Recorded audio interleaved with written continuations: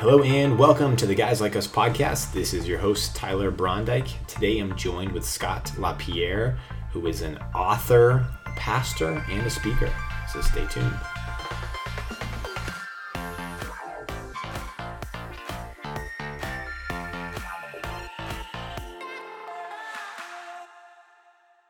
Hello and welcome to the Guys Like Us podcast. This is your host, Tyler Brondike. Today I'm joined with Scott LaPierre, who is an author, pastor, and speaker.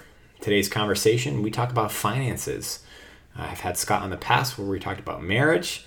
Today we talked about how to manage your finances well, how to manage what God has given us as people, as the people of God in the United States for most of our listeners here, but really just how we manage our money across the world. This is not a new thing. In fact, finances is mentioned often in the Bible, in the Old Testament and into the New Testament. And so, for those here who are struggling, who don't know where to look, you're not alone. There are many who are in this situation right now. And so, we encourage you through some different ways to consider, to reflect upon. It's not our way, but it's God's way of doing it.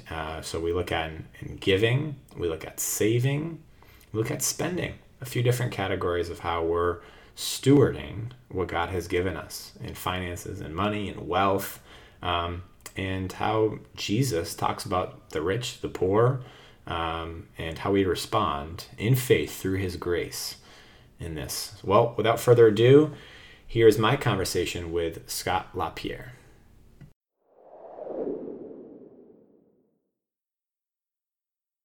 Scott is on for the second time now. Was on, I believe, last year, a little bit ago, with the release of his last book, and we got to chat a little bit about his story. So, Scott, welcome back. Yeah, Tyler, thanks for having me back. Glad to be back with you and your listeners and catch up with you. Yeah, thank you. So, I know personally you've just moved, and so there's been a lot of change in your life, and then you're an author and a pastor, and so you just released this book, and so. The book is now available, by the way. Your Finances, God's Way. Would love to just highlight this first, so congrats. Yeah, thank you, Tyler. You can't see me right now, listeners, but I have a copy in my hand, and there's a workbook as well. And so I have it in my hands, and it's it's a good read, just a little bit over 200 pages, and so would start off the bat by encouraging listeners to get a copy, but would love just to open up and just kind of ask you, why did you decide to write a book about finances after last discussion we had was primarily centered around marriage and such? Yeah, so in a sense, I wrote this finance book for the same reason I wrote the book on marriage. I saw a need. I think it's important. And my books come from my sermons. I don't have the bandwidth to sort of write separately from my preaching.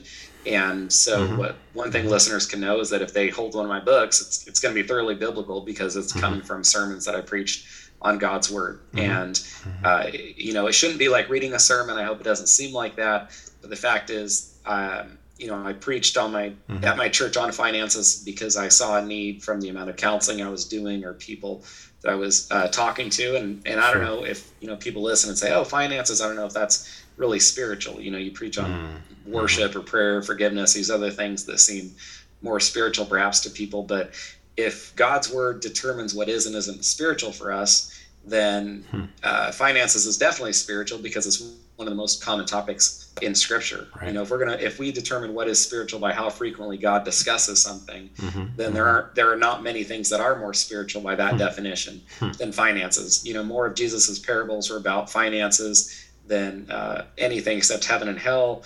It's one of the most important stewardships we have on this side of heaven.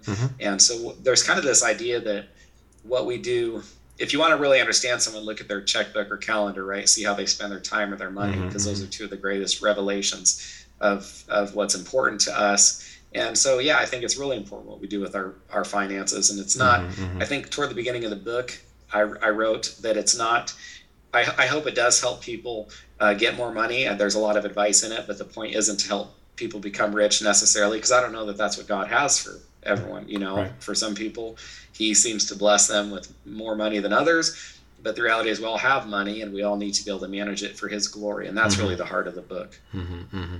Well, thank you. And it makes sense, but it's based on a need, and it certainly is a deep need today. And I mean, has always been. It's written in God's word, in scripture. So clearly it was important in the time of the author, and is important to God and in his way, and is it's certainly, I think, just more relevant right now. And seemingly there's been a lot of challenges, I guess. You mentioned counseling, typically not always good things that are how people have been dealing or handling, or to use the good word, stewarding their money. So by God's grace, I hope we can get to a good kind of maybe way forward, but maybe we can just kind of diagnose what have been some of the challenges, so listeners know, hey, maybe you're not alone in that. A lot of people are dealing with this. But B, also just to see, I'm curious of what some of the challenges have been, that maybe some of the big kind of pitfalls we can fall into with our stewardship and our understanding of finances. Yeah, two things come to mind, and you've kind of been alluding to them. And so the first one relates to the word stewardship or management. People often don't see finances as a stewardship. And if you think biblically of what a steward is someone who doesn't own anything. And that's why there's a disconnect, because we call it, my finances or my money. So we think the money we have is actually our money. And so one of the first things is to recognize that really the money you have isn't really your money, it's God's money.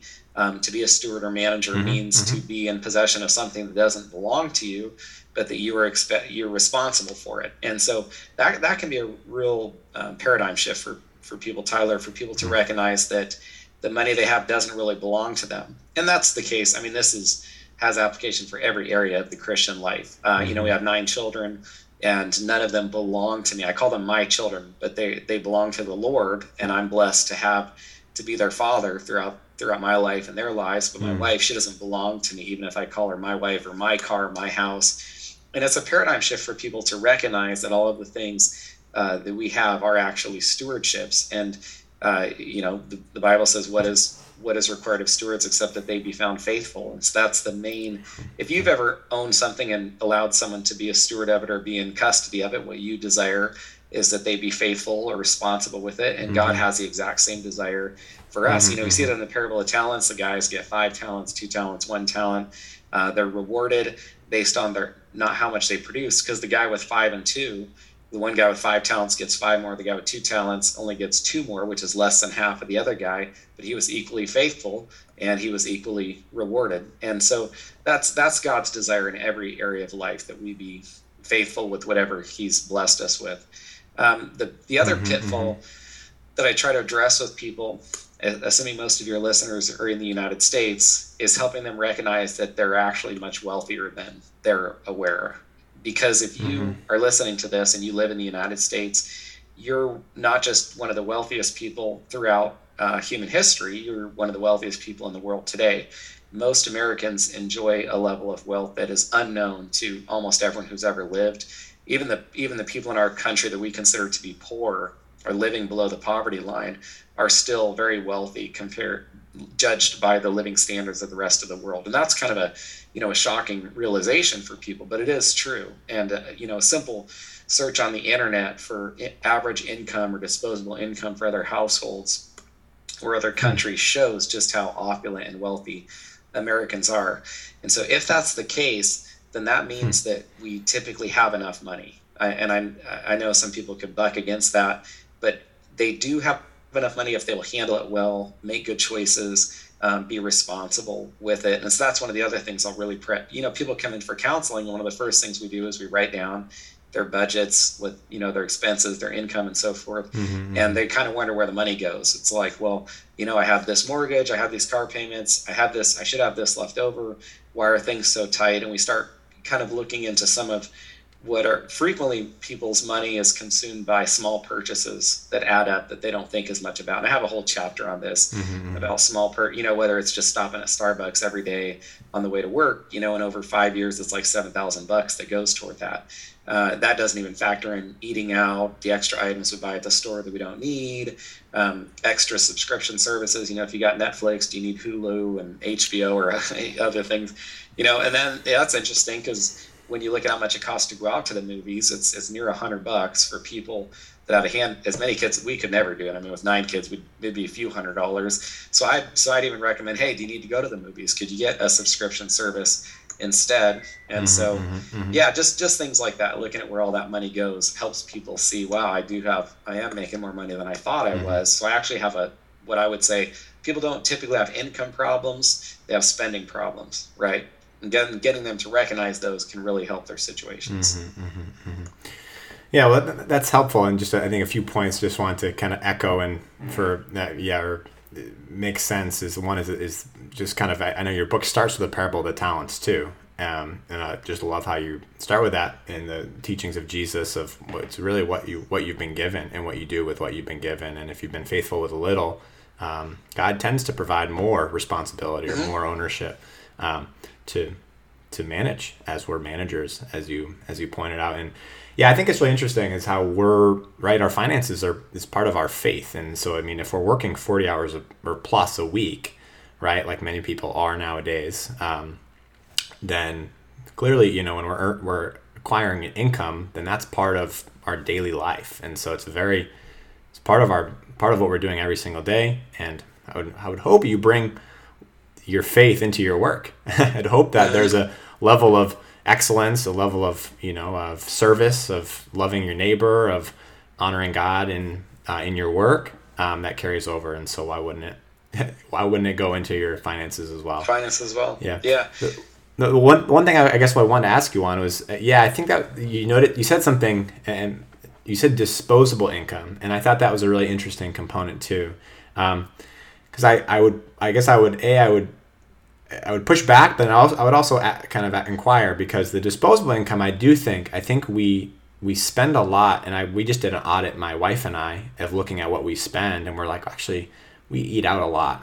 For us, the entertainment wasn't that big. For us, at least, it was the eating out. We're like, we eat out a lot, and we can go to the grocery store and save a lot less.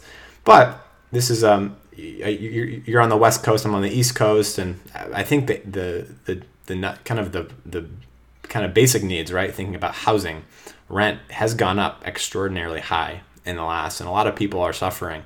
So how kind of have you, and I think people are now starting to think about this in a tighter capacity as well. So have you looked into any of the kind of the research or the numbers on folks who are not doing so well in our economy, or aren't where the gap of potentially of salary is not even able to cover some of the basic needs? Or I don't know how much you've kind of dug into that. Yeah, I'll go ahead and share, just hopefully to have a little credibility for your listeners. In fact, one of the reasons I think if I back up a little bit, if you ever want to write a book for any of your listeners and you want to have a traditional publisher publish it for you versus self-publishing it, then one of the first things the publisher is going to say, especially if it's a book about a common topic like finances, or marriage. In my other book, that we talked about was marriage. They're going to say, hey, that's great. Marriage books are wonderful. But what separates your book from every other marriage book published? Or what separates your finance book from the other finance books that have been published? One thing you kind of mentioned that, and I will get around to your question, but you said the parable of the talents. Well, I think it's important to deal with people's hearts first. And if you deal with people's hearts, then that's going to shape their behavior.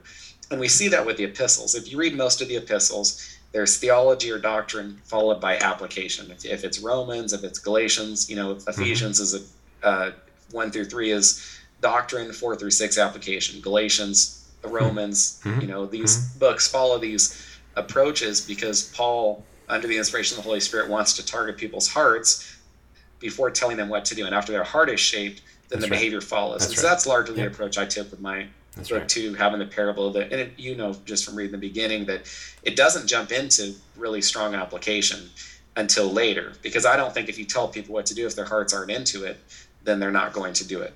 So that was one thing that I thought set my book apart. And then with Harvest House, when they asked me, that's one of the things I shared with them, that it makes it different than other finance books, is it's one based on scripture and deals with people's hearts. And then the other thing is, I said, I think I have some credibility, or I didn't say this. I think they're the ones that noticed this. They said, hey, this guy's a single income pastor, 9 kids, homeschooling, his wife stays home. Before this, I was an elementary school teacher. I've never made a ton of money. Yep. And so I think they thought I would have credibility with readers. And then cost of living. I mean, we're in Washington State. Just to give you an idea, you and I were talking a little before the show, so that people know that I'm feeling this too. My parents had moved from California to be near us. We were very close. My dad passed away unexpectedly, so we felt a strong responsibility to take care of my mom. Dad passed away last year. Mom was lonely, and I talked to Katie, my wife, and said, what would you think about my mom moving in with us? We'll probably have to take care of her when she gets older anyway. Katie liked the idea, and so we sold our house and started renting. And we rented a house, one of the only ones we could find that would fit someone with 9 kids and a mother-in-law. I think people expect their house might get trashed or something. So a property management company rented a house to us. It was $4,200 per month for rent, and they just bumped it up to $5,000 per month. So we're moving out. Wow. I looked at the listing, and they're listing it for $5,000 per month.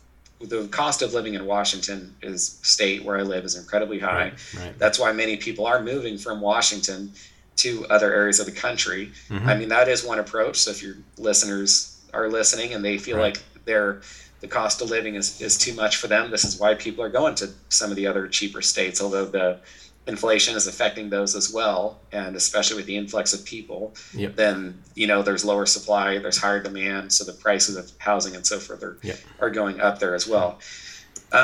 It's tough, obviously, to be paying, if it's a mortgage or a rent, to be paying that, to lose that much of your salary to that.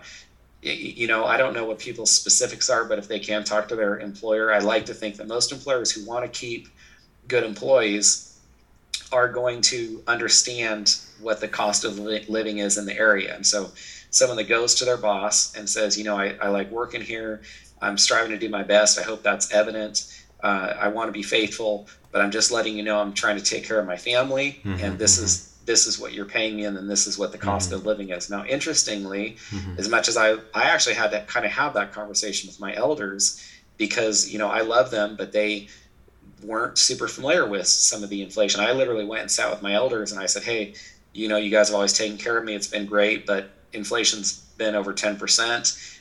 Cost of living has followed proportionately. It's gotten a lot more expensive. We need to get a new house. And I just had to, and then their eyes were kind of open. And it's like, wow, that is significant. And so sometimes it's just having a conversation with our boss, assuming they want to keep us. Now, if they don't, well, then that's another possibility, is we're looking for another job and praying that God opens a door. Because one of the nice things, Tyler, is we can pray knowing certain things. Like if a young lady comes to me and she says, we want to have a baby, or a young man says, I want to get married, I don't know when God wants that to happen. But I do know that he wants men to be able to take care of their families, because it says in the Bible, if you don't take care of your family, you're worse than an unbeliever. So I can pray with a man and say, Lord, help this man to be able to take care of his family. It doesn't mean it's going to be extravagant, but we can pray. And one of the ways God does that is he might provide a promotion or a raise. He might provide another job. And so I'm not saying it's not going to involve any change, but yeah, we feel the pinch too. And it's that'd be a whole other discussion about our country's economics and the inflation and all of these quantitative or the stimulus spending to ease people's burden, which I think might have done something temporarily, but hurts us more in the long run, because I'm not a big fan of that. But bringing it before the Lord, there's too many variables to try to address all of them right now, but to bring it before the Lord and say, Lord, what do you want? What should I do? How can I best take care of my family now? One of the things that people sometimes they don't want to do, and I don't want to sound harsh when I say this, is they don't want to make some changes to their lifestyles. And to be able to survive at times and pay your bills and pay off some debt and save up money typically involves an amount of sacrifice. That's right. I actually haven't counseled anyone who didn't have enough money, but I have counseled people who frequently did not want to make the sacrifices necessary to survive off that amount of money. We've got some people who are dealing with a lot of expenses, and they've had their wives stay home. One family that wants to start homeschooling, and they weren't dealing with a lot, but they were willing to make those sacrifices to see those circumstances occur. Right.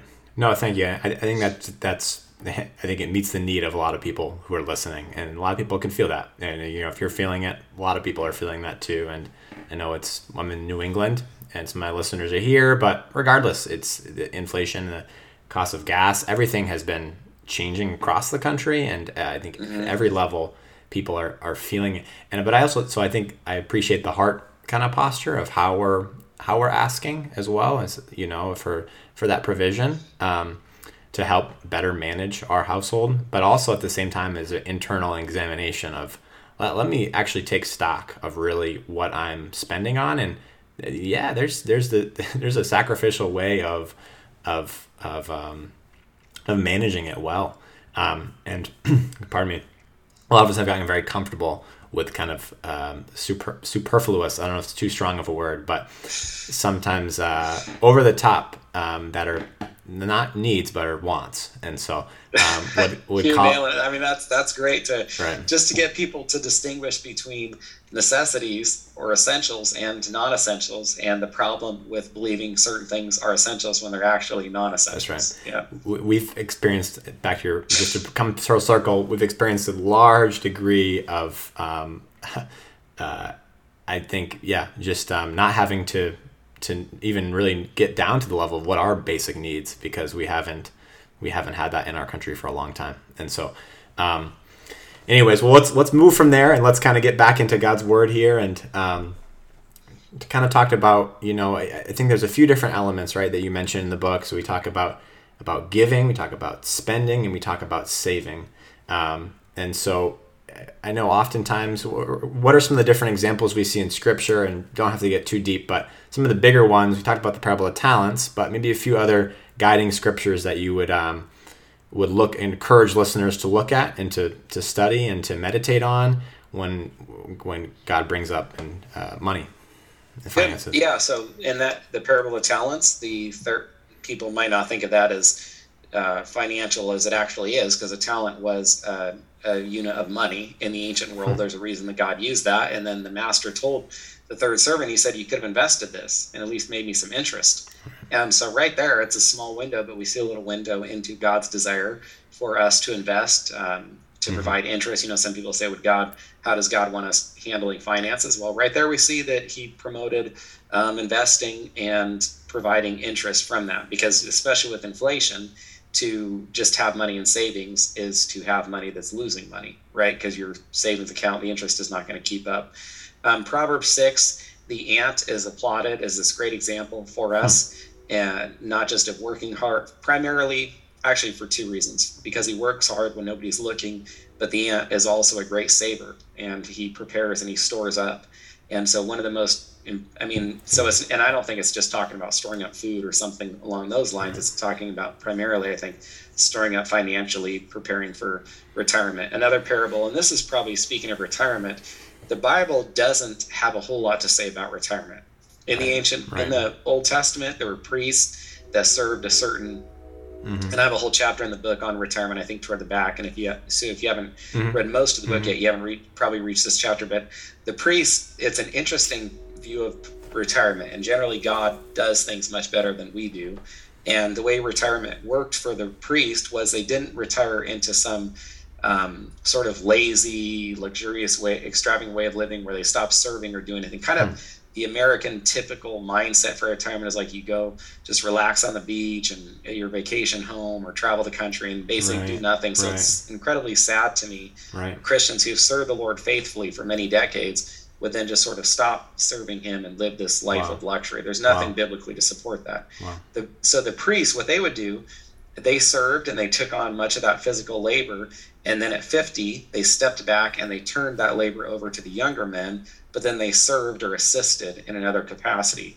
And so the application is when people retire, they might not be doing as much or have as much energy or vitality as they did when they were younger, but they can continue serving in a way that is appropriate for their season of life and for their health and for their vitality. And so these older people can be serving, especially in the church. I mean, and I'll say this as a pastor, it's sad to me that much of the ministry falls on younger couples when there are older couples who have the most time.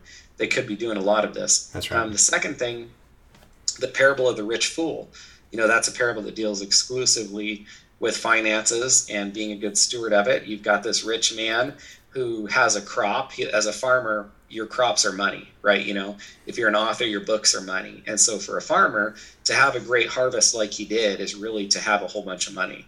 And he had such a harvest, he didn't even have enough, warehouses or silos, whatever they had in the ancient world, to store all the crops. And he says, I'll just build more storehouses and more and more and more. And he thinks all about himself. And then God calls him, that's why it's called the parable of the rich fool, right, because he only prepared for his earthly future instead of his eternal future.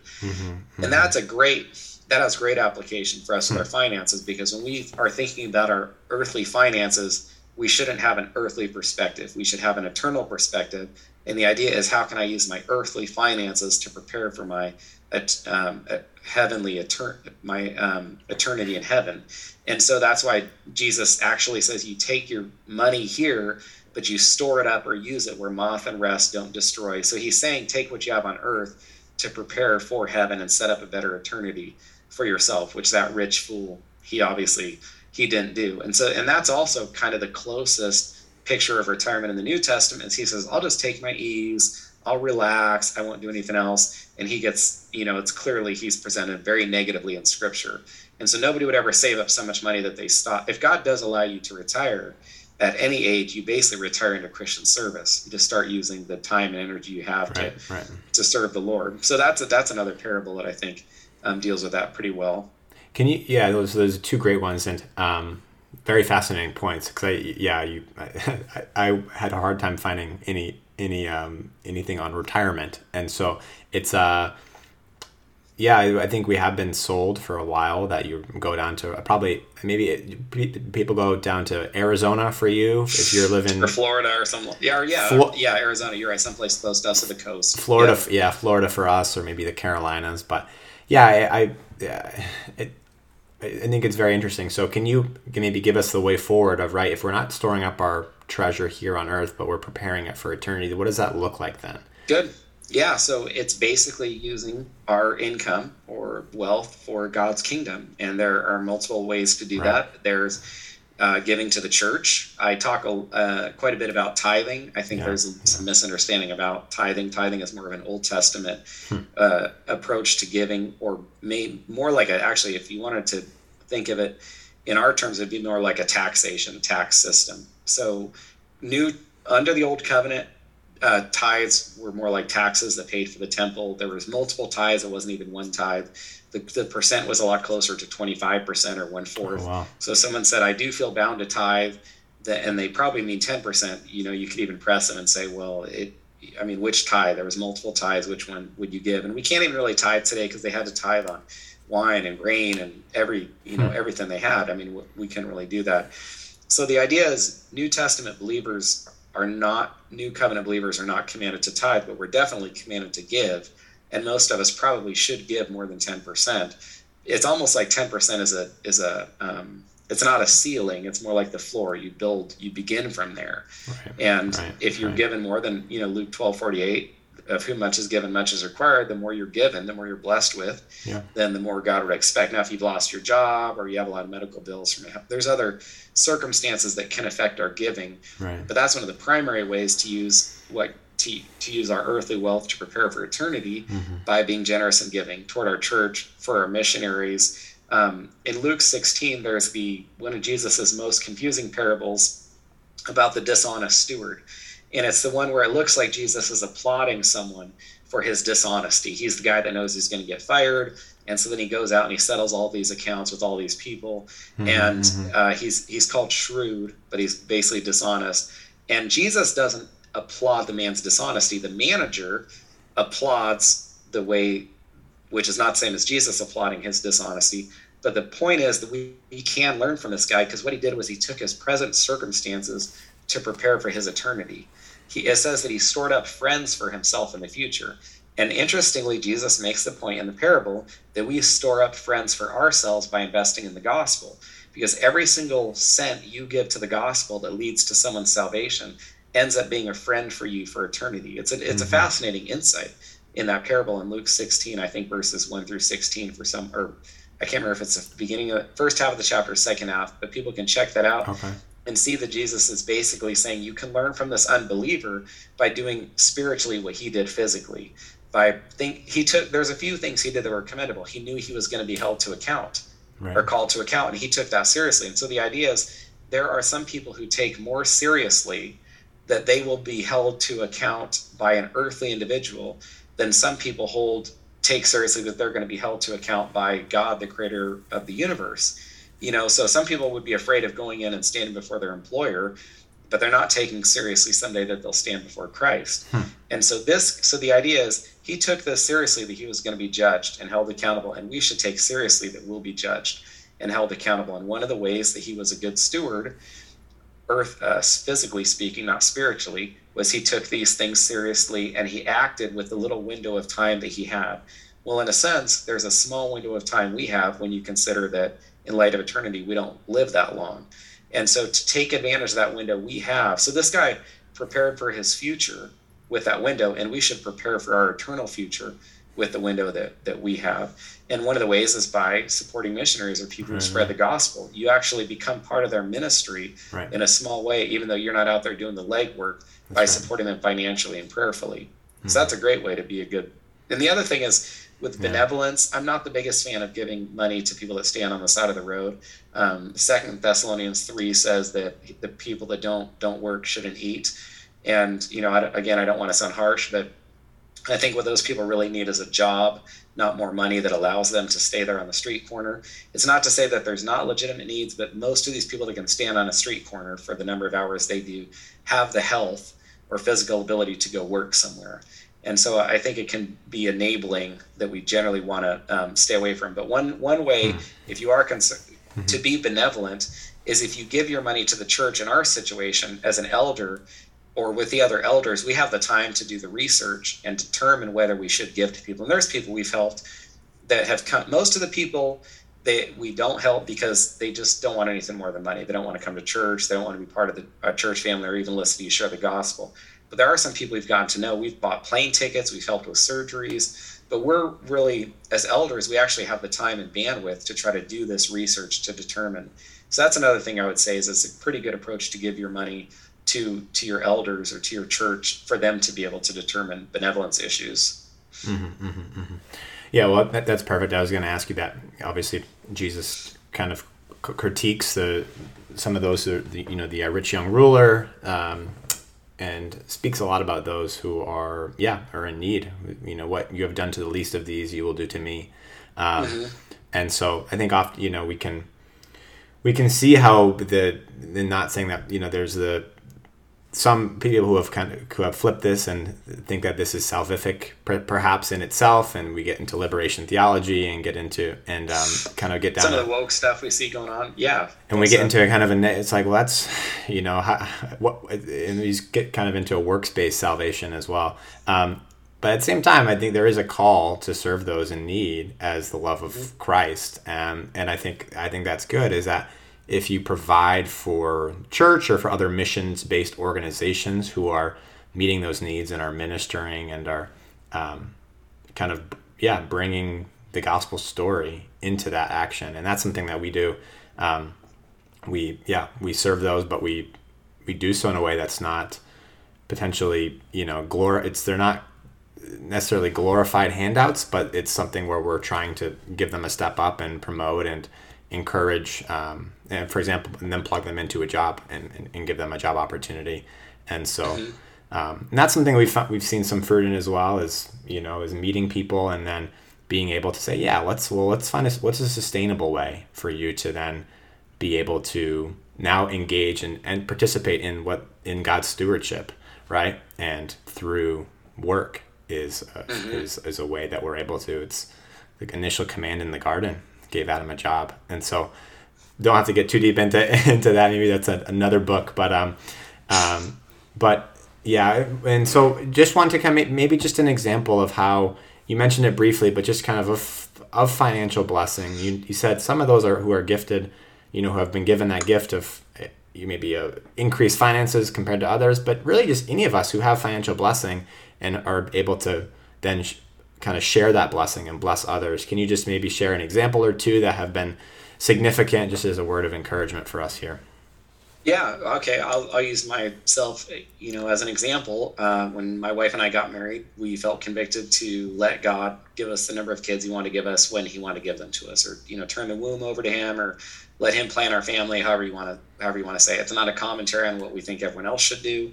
I've never stood in my pulpit and said, "Hey, I think everyone should just have as many kids as they can." And that wasn't, and that even that it wasn't like we were trying to, for lack of a better way to say, it's not like trying to have as many kids as you can. It was more like could have had 3 or 4, just wanted to have what God wanted to give us. It's been 9, could be, Katie turned 40. We don't know how many more He'll give us, maybe no more. But anyway, that was a step of faith for us because we also felt convicted to homeschool.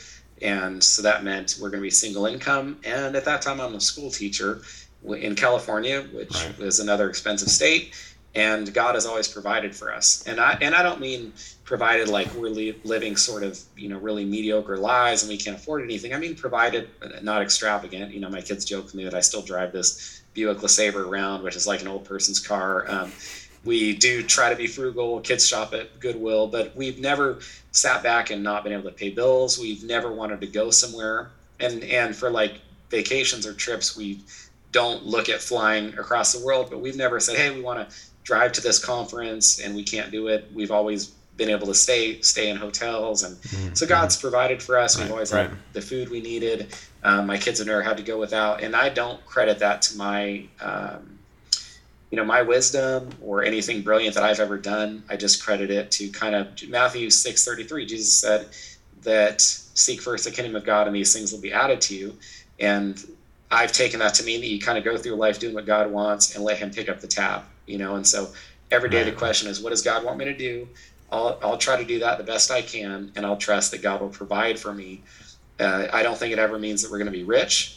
I mean, unless God has that for you, some people He does. But being rich means you have a higher accountability then because you're Mm-hmm. stewarding Mm-hmm. more. Mm-hmm. But so I think we're a pretty good Right. testimony. Right. My Yeah. church takes care of me, but it's you don't go into ministry. It's just like you. I mean, you do the show, Tyler. You're trying to bless people. You're not in this for the money.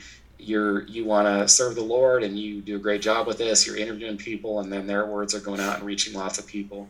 And so that's the same reason you become, Yeah. or publish books. My books Right. don't make a lot of money. You write because you hope that your message reaches people. And so, yeah, I think our family has experienced a lot of blessing from God, and Mm-hmm. we're a Mm-hmm. good example of Mm-hmm. His provision and Mm-hmm. care for us. So, Yeah, no, absolutely, absolutely, and it's it's a testament. It's if you're able to make it work, and then with 9 children in the West Coast on a pastoral salary, and previously in a teaching salary, yeah, then I think it's a call for reflection for many listeners here, and so just to kind of wrap up in conclusion here, just for the person here who is overwhelmed, who is not sure where to start, right? There's a lot of things that you could be doing, but like where do we start for the good. anxious person? Yeah, I appreciate it. I don't remember if it was when we were just talking before the interview or you shared it when we were interviewing, but you said you did an audit. And I appreciate that. That's a humble look at what you and your Yeah. wife are doing and where you need to make some changes, perhaps. And you did. You did find some places to make some changes. And so I think that's part of it. It's just being honestly assessing ourselves where we're at. And so take a look, create a budget. I have a whole bunch of budgets available on my website. I mean, even that might be how I'd end, to share a little bit about where Yep. people can reach out to me. Yep. But if people go to my website, they can find a bunch of free budgets there, different ones. They can choose one that they like, and to put all that down and then see where their money is going, Right. and do this really prayerfully. Enter this with your hands open, like open-handedly. Lord, what do you want for us? Direct us. Help us to handle your finances well, because God has the ability to stretch our money very far for us, and He has the ability to make sure that our money doesn't go very far. And so if we put it in His hands, then He can give us what we need. And so that would be my encouragement. Let finances, which I know are incredibly pragmatic and practical, try to view them spiritually or by faith, and approach them how God would have you view them. And so, yeah, thanks for having me on the show and for this opportunity, Tyler. If people want to know more about me, you'll probably put the link to my website in the show notes or something. Yeah. Okay, and I have a free gift for your listeners. It's called 7 Biblical Insights for Healthy Marriages. It's just a pretty short read for any of your married people that are listening. It'd be my gift that I hope will bless you and your marriage. My website also has a contact page there. People can reach out to me if they have any questions. where I can pray for them or any way. And that's just scottlapierre.org, SCOTTLAPIERRE.org. You can find the link in the show notes there. So thanks for all you're doing, Tyler, and thanks for having me on the show today. Awesome. Thank you, Scott. And God bless you and the service you're doing for the kingdom. Thank you.